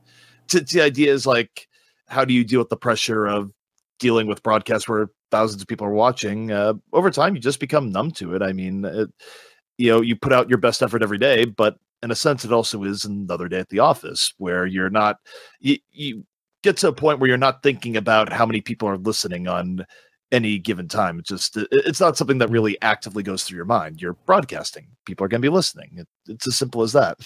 So has Blizzard had any of those training? Like, I know they've done like some type of like training summits or those type of things in Hearthstone. Have they done it at all in Overwatch or no? Like okay. As far as it's gotten Overwatch, not really. I mean, I would say Overwatch, due to its nature, has definitely attracted like some of the best, or like people that have really worked insanely hard to do it. So, I mean, you've already like set a really high standard in Overwatch from the get-go, where there hasn't been a lot of, here's how to do a broadcast. And, even the people that are newer to it, like say Hex and I, who started in Overwatch broadcasting, I mean, we look to improve at all points. We do seek feedback from production people when it's there, but a lot of it is sort of self-taught and going, look, there's a lot of people that want to get into this game. How do we stay a step ahead of the curve so we, basically are always putting our best foot forward? So I don't know. I would guess what I'd say for Overwatch is that due to the nature of it being like such a popular game and so many people wanting to get in, it's already been the survivor games for broadcasters to some extent, where if you're coming in at a low level, like it's difficult to get up because no one's going to hold your hand. That's going to be the next few emails, is like how to get into Overwatch casting. It's make content, pretty tough your name out way there. to get in there. Go back to the early days when we were doing $100 cups every weekend. ZP was casting, doing production, and doing observing for 8 to 12 hours a day, both Saturday and Sunday, every weekend for months. Almost a year. I remember your schedule. This is like ridiculous. Period. Like that's the dedication crap. that you need, and people who put that dedication in get there. I mean, when you and Hex were like casting every single weekend for the first year, I definitely got the Room on Fire, like Semler, Anders and Semler vibe from you guys, because that's exactly what they did too. They casted every online cup. They casted everything for like a year. And then all of a sudden, they're the premier casters in CS:GO. Or I don't know. I guess they're not anymore, but they were for a couple years. For a while. Anyway. And I do probably believe there's still opportunities, right? Where you look at how someone like Flame got into it, where even though it didn't, he ended up forking off to the GM route, like he did have a road to be a broadcaster if he wanted to. From what did he do? Made videos, analyst videos that were of a high quality that people enjoyed, and it built up a following, right? So it comes down to be your own harshest critic, make good content, and go from there. And I mean, also know your limitations, right? Like on some level, you have to have an in. Flame's in is that he did have connections with the previous pro scene, so he added authenticity to his analysis videos. Obviously, even though I don't think you have to be a GM level player necessarily to be a good analyst, if you don't have any other credentials, that helps, right? Like you need to make sure you have something there, where if you're just like a dude that's going in and goes like, I like Overwatch, I want to broadcast, but you do analysis videos and you have been in esports before and your top rating is like 2000, I think that would be difficult. The other thing I'd note here too is that on top of having an in, it's an investment of money as well, right? Where people judge you based on what they hear, what they see. If you're making content and you're doing the hard part, which is doing the work, but then you've messed up the easy part because you're using a $50 microphone and you're not encoding at a high level and like your game quality looks mushy and all the rest, you're not giving people a reason to really care about what you're doing. So, the little things matter quite a bit, and you have to have some like unique hook that makes people want to listen to you. Right. Okay, let's see. The Me55 has a question, and I'll kind of ask you this, Clockwork. I have a question regarding betting, actually. I feel the other major sports get a huge chunk of their viewership from sports betting. since the game is much more interesting if you have money on one team or the other. I did see a link on one of Thorne's video leading to esports betting. What can you tell me about the current scene in regards to this? And do you think the OWL, let's see, it could make OW much more lucrative considering VODs are very accessible and stats can be tracked much more accurately than traditional sports? Your thoughts? So yeah, just generally betting in Overwatch League, or just Overwatch. Do you see that being important to the growth? And I want to say one quick thing here. As my lawyer, as your fake internet lawyer, I advise you to not answer this question. Okay. I'm actually serious. I think that it's a topic that's really easy to answer in the wrong way and make people angry. Yeah, I don't think it needs any form of betting, honestly. Yeah. But yeah, I mean people thought CS:GO was going to die when they banned and took down all of those CS:GO betting websites. It 100% wasn't the case. The E-League CS:GO major was the biggest ever, and that was after the fact. I will say, as an American, can we just have sports betting be legal, please? Like, I would love to do it, but I don't because it's illegal where I live. Right. I just wish we would just get with the rest of the world, well, at least most of Europe, and just like legalize gambling in more ways. I know like gambling's not great for the kids and stuff like that, but I would do it. I would do it, and I'd make tons of money.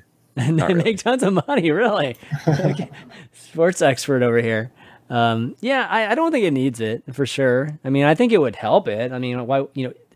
I think when you create like an environment where there is like whether it's fantasy or it's betting, whatever it is, right? If there's an alternate reason to be interested in a sport or an esport, then of course that's going to add more interest just overall to it. So would it help it grow? Yeah, it would help it grow, but it doesn't need it though. And I mean, I feel like Blizzard's always had a big stance, and this comes because of my experience with, asking, whether it's Hearthstone team or whatever. It's like, hey, if I want to do an event, if I get sponsored by, this betting site or this, whatever fantasy site, is that okay? And generally they don't like that. So no. I would not be surprised if, we've all seen the duct tape on like Fnatic jersey. Right. Yeah. Okay. Yeah, it's true. Oh, I remember that. Yeah. Okay. It's like, why do you have tape there? It's like, well, you know what website it's linking to. Yeah, exactly. Okay, Earwax. Better question for Clockwork. Res could be an enchantment. So what do you think about Res? This is a kind of idea for Res. Res could be an enchantment, buff a character for 10 to 30 seconds. If they die within the same time, they res instantly. What if Res was like that? This would add counterplay to ability. The game would have to have a visual indicator to show both teams who is buffed, but it would still be beneficial to kill a player that's ulting even if they are buffed just for the ult cancel, unlike a certain bubble that's just simply just simply don't attack. Keep the current setup during Valkyrie and you res ability becomes a 2-person instant res. Okay, so I guess the Valkyrie would be the same, but what do you think about res being more of a, like something that's on a player instead of something where you just res a guy who's dead? Yeah, I don't know. It might be better. I think the biggest problem with res is just that having an initial pick is so important in Overwatch, and then the fact that you can just negate it instantly, the res is really hard. That's why it's so hard when you're like playing matchmaking now. Usually you just feel like get a pick, and then you just move in and you win, right? But now you just get res instantly. It's like I think Mercy, res as an ult was okay. I really don't like it as much as a cooldown. I think what the angle that I would have liked to see with Mercy is to just make her more well-rounded as, utility-wise as a hero. So like Ana, for instance, has her nade, has heals. Zen has her Discord, but Mercy really just doesn't have anything. I mean, you can damage boost a player, but that's, you have to be in range or whatever. She doesn't really have much utility outside of actually healing. So just maybe to like add, I think a cleanse was a good idea that a lot of people had to her E, where you can cleanse Discord, you can cleanse debuff, stuff like that, and just keep her the same with res being an ult. I think that would have been better. I like the idea of only being able to res one person. I always thought res should have been that way because I think it's kind of silly. You mean? Yeah. I totally it's like one person, just one person at a time, at the very least, like, because being able to res multiple people is kind of, I think, think it causes a lot of problems. But I think her having a lot more utility, just in general, more movement, more ability to heal or to aid her teammates in ways that aren't just directly healing them, would be really beneficial. And then her ult just being, a res on one teammate wouldn't be a nerf if she had other aspects of her game that were more fine-tuned, I think. I don't disagree. That if you add more dimensions to her and nerf her rezzing ability, she could be just as cool and fun. The one thing I will say, and I was trying to pry in when we had Jake on the show last week, a little bit more into this.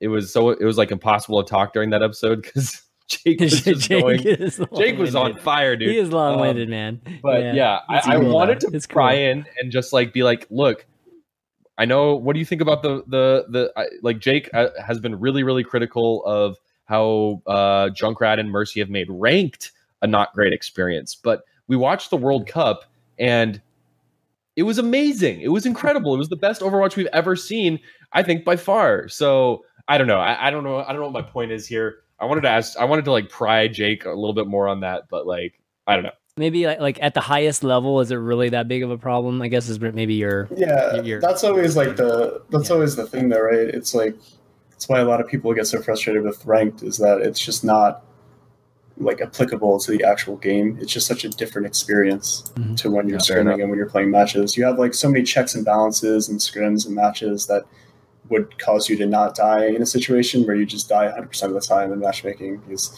you're not getting healed or your tank is off 100 miles away from you for no reason.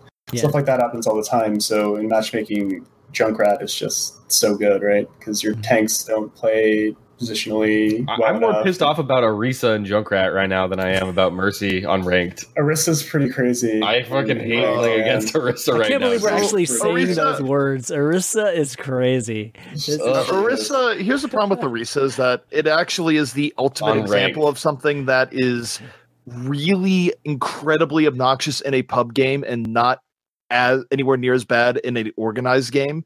The problem with her is that how shield tanks have worked in Overwatch up until Orisa became a thing was there's always a period where the shield goes down. No matter what, there has to be a period where you shoot the Reinhardt shield enough, he's going to have to back out, the shield is down for a while. You deal with the Winston, the bubble is a short lifespan, you can't have a bubble up at all times.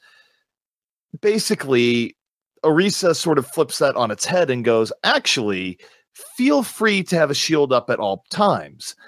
And it wasn't as big of a deal in the beginning and for a while because it wasn't quite as good. Then it got buffed, but still was a big deal because if you do break through, Orisa's a sitting duck. Orisa, when combined with the current version of Mercy, has been a particularly rough mix for pub games because you have the situation where pubs are a lot worse at breaking shields and Cornet against them than a real competitive team is A.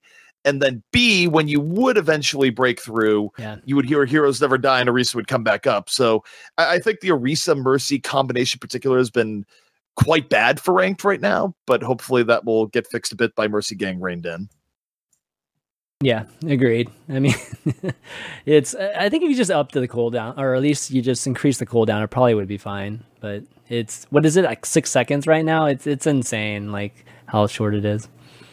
Yeah. Plus, you can do the thing where you throw the shield up in the air. So you're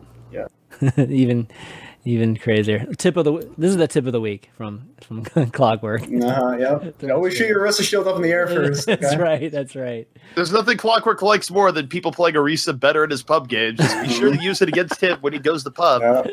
That's right. I swear to God, nothing has tilted me more than Orisa recently.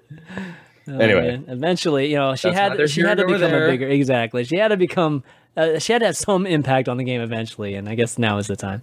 But all right, guys, that's going to wrap things up for the show. Clockwork, man, it's definitely been worth the wait having you on, man. It's been a lot of fun having you, and hopefully you had some fun. Yeah, it was fun, man. Thanks for having me. Awesome. Long awaited. Yeah, I've been waiting. I checked my inbox the first time you wanted me on the show, and then for the next year, I was just sitting there every day checking my emails. Just waiting. Did he invite me yet? Did he invite me yet? Yeah. Oh, man. Dude, see you next year. All right. See you next year. We'll make this a routine right before Thanksgiving, man. No, any shout-outs you want to do before you take off? Shout out to all my teammates on the Outlaws. Shout out to all the people who have helped me along the way. I'm sure you know who you are. Ex-teammates, parents, everyone who supported me. Mm-hmm. That's about it. And you guys, obviously. All right. ZP, shout outs? Shout outs to Benadryl, which can knock you out right before a broadcast. Probably deserved it. But other than that, really stand shout outs. Feel free to follow on Twitter at TempoZP. And don't take allergy medicine before you have to go on the podcast. It's a bad idea. I'm just glad you made it, dude. It definitely wouldn't have been the same if you weren't here. Ben, how about you? I don't know what to shout out right now because there's nothing happening. There's no events, that's for sure. There's no events. There's nothing until December 6th, I should say, which is the Overwatch League preseason. So I guess take a couple weekends off, enjoy some Overwatch, maybe play PTR. There you go, play PTR. There we go. Yeah. Yeah. I'll see you on Ranked. I haven't been streaming much lately because my computer's been weird. You need to get a new computer. Weird, dude. Super weird. But I'll see you in Ranked if you're on West Coast and in the GM range. I'll see you guys. I'm going to be playing a lot this week. Awesome. I'll round things out. Thanks to the three of you guys for doing the show tonight. It was a lot of fun. Everybody from staying up late too and watching us.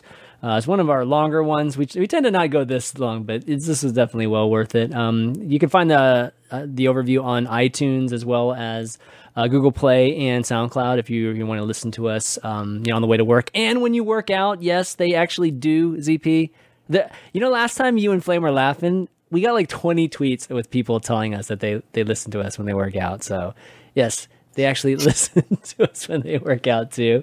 You can also find the VODs, if you want to watch us on video, on youtube.com/ChampionV. So, subscribe to that. If you're interested in that, follow us all on Twitter. It's at ChampionV, at FishSticks, at TempoZP, and at like Clockwork. You can follow the show too at the OverView GG. But other than that, that's going to be it, guys, for this week. So for Clockwork, ZP, and FishSticks, and myself, ChampionV, we'll see you next week. Later.